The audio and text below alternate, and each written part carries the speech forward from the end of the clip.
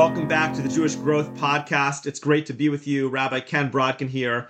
Last week, I made a phone call to help out a loved one, and I was trying to advocate for someone experiencing a challenge. But to make a long story short, I contributed to a conversation getting overheated, and I got off the phone with feelings of regret over how I handled the call. As I thought about it, I realized that regret is a difficult emotion. Maybe that's why a lot of people try to sweep regrets under the carpet. As Daniel Pink documents in his latest book, The Power of Regret, many people from across the political spectrum encourage their followers to drop the idea of regret from their vocabulary. From Reverend Dr. Norman Vincent Peale, a conservative Christian mentor to Republican presidents, to the late Supreme Court Justice Ruth Bader Ginsburg, leaders will often encourage their followers to eschew regret. But as I reflected on my own feelings after contributing to a heated conversation, I realized that regret is a powerful emotion. As Pink documents, it's a basic part of the human experience.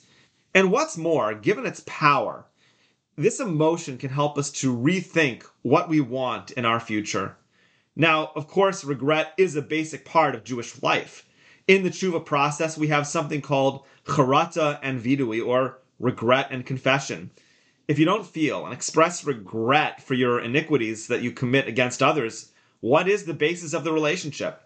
The beauty of Torah is that it provides us with a template for human living, including how to approach our natural and powerful emotions. This week with Parshas Truma, we are starting a major section of Shmos that, at least according to Rashi, sheds light on how to harness regrets in life. So stay with us for today's podcast because we're going to discover a path to embrace our initial regrets in life and turn them to a source of personal growth. Parshas Truma is that start of the final section of Exodus, the last 5 parshiot focusing on the Mishkan. And these technical parshiot feel like a letdown after the drama of slavery, redemption, revelation at Sinai.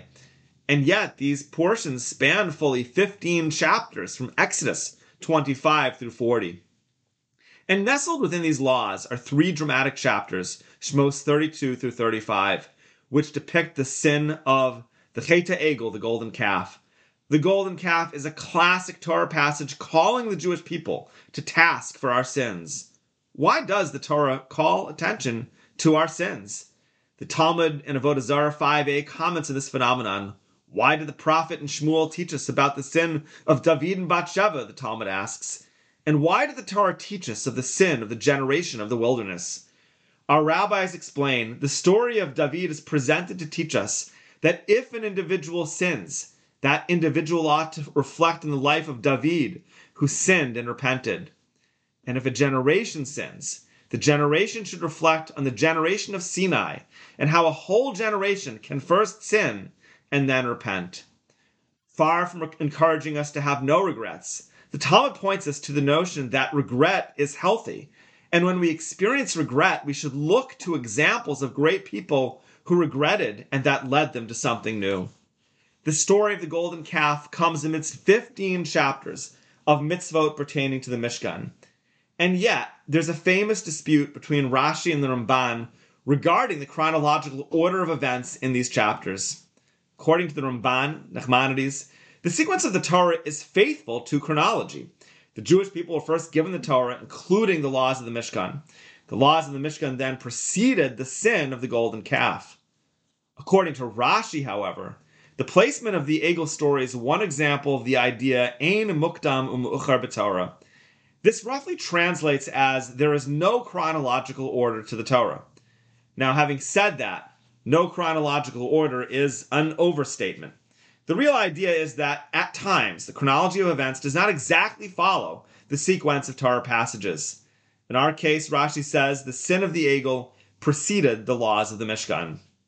In fact, the Mishkan laws were not only given as a response to the sin of the golden calf.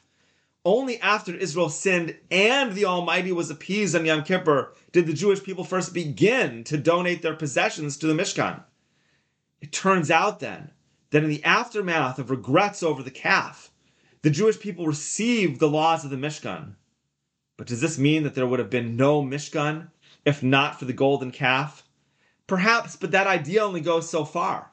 Even Rashi agrees that the laws of the permanent Beis Hamikdash in the land of Israel were given along with the Torah, as described in Mishpatim. And so perhaps the idea is then that had it not been for the golden calf, while we still would have needed the Beis Hamikdash in Eretz Yisrael, there would be no Mishkan in the Midbar in the wilderness. In any case, according to Rashi, the need to immediately erect a Mishkan came as a result of the Chet HaEgel, the sin of the golden calf.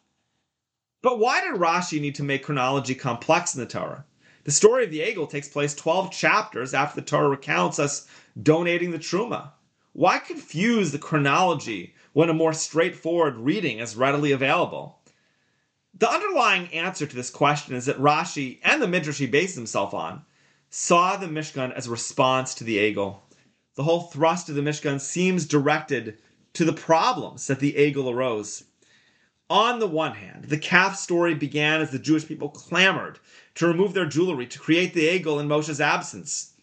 And on the other hand, the Mishkan was created when each person whose heart motivated them to donate gave of their gold and precious items.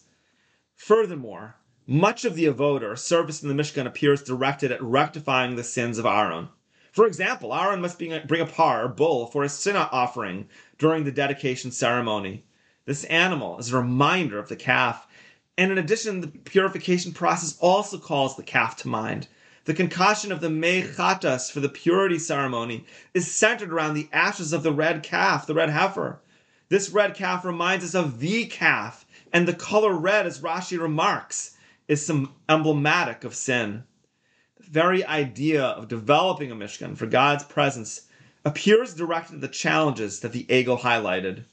When Israel experienced a void in the presence of Moshe, they felt the need to fill that void with an idol. The Mishkan then creates a place of continual connection to Hashem's presence without distracting idols. Regret is a basic part of the human experience. Human beings make mistakes, even the humans who sit at Sinai. If we're so surprised by a mistake we make in life, maybe we need to reconsider our way of looking at things. It's okay to make mistakes because we are human. Or sometimes we just weren't ready for a given step in life at a given time. On the other hand, regret does point us to what's unique about our humanity. It reminds us that we can reframe things and develop in new ways, just like Israel did after the Chet HaEgel, the sin of the golden calf. I recently heard from one of our listeners who was telling me about her divorce at a young age, and on the one hand, she described to me how she overlooked some issues while dating and ended up in a marriage where she experienced verbal abuse, and she felt regret after going through that. But on the other hand, having been through a painful episode in life, she got much clearer about who she is and who she wants to be going forward. And she's subsequently taken important steps forward to her goals. So telling people to have no regrets is like telling someone to ignore important parts of their life. Instead, we need to get clear that while we naturally make mistakes, the emotion of regret is an opportunity to reframe and relaunch ourselves in a better way with the perspective of our past. But let's get back to the Mishkan. There's a critical component in how the Jewish people build the sanctuary. The Torah says, Daber al b'nei Yisrael v'yikchu li truma, speak to the children of Israel and let them take for me truma. Me'ez kol ish asher yidvenu libo tikchu es trumasi, from every man whose heart motivates him, you shall take my truma. The concept of all whose heart motivates them is a recurring theme through the last 15 chapters of Shmos. And according to Rashi, this phrase, their heart motivates them, is related to the idea of ratzon tov, or goodwill. The Maharal offers that our ratzon, a person's goodwill or inner desire, is a very deep part of who we are. Our will or inner desire is the essence of who we are. It's what we aspire to. It's what we really want. When the Jewish people brought truma from a ratzon tov, from a goodwill, they were expressing a deep inner desire to build a place, a sanctuary for God's presence in this world. In this sense, the despair over the absence of Moshe came from an inner will for true connection to God. And so as we stand back from this picture, we see how the Mishkan was a reframing of regret. After all, the calf did not come out of nowhere. The people experienced Moshe's delay, and they felt a void in life And that void was not necessarily a bad thing. It did express a real need for connection to God's presence. We're simply not allowed to fulfill that void with an idol that undermines our connection to God. But the deeper need within was that place of connection to Hashem. If the rush to remove jewelry spoke to an inner void, the movement to donate truma to the Mishkan was founded on an inner goodwill. And taken in this light, regret is key. At first it feels negative. We feel pain over not having done things differently or having missed some opportunity. And the key is not to stay in the place of pain. Regret is pointing us to a deeper desire for our lives. Like when I got off my phone call, the initial regret reminded me of how I really do want to approach sensitive conversations going forward. Or another one of our listeners was telling me that when she approaches every day with her young kids, she thinks to herself, what might she regret in future years? And she strives to be present with her family every single day with that daily motivation. And we all experience these emotions. So whether it's one phone call you wish you would have handled differently or a much bigger issue in life like marriage, regret is painful, but it's also potentially transforming. And in that light, a life with no regrets, as Daniel Pink writes, is not the way to go.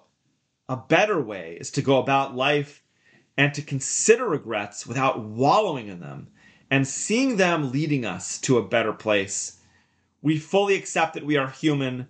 There were mistakes in our past or missed opportunities that we were not ready to take. But we also know that every day we are on this earth, opportunity from God, opportunity for rebirth abounds. And so the next time that you feel regret, embrace those feelings for a moment and ask yourself this question. Where does that feeling point you towards in the next step of your Jewish journey? Thanks for being with me today. I'm Ken Brodkin, and this is the Jewish Growth Podcast.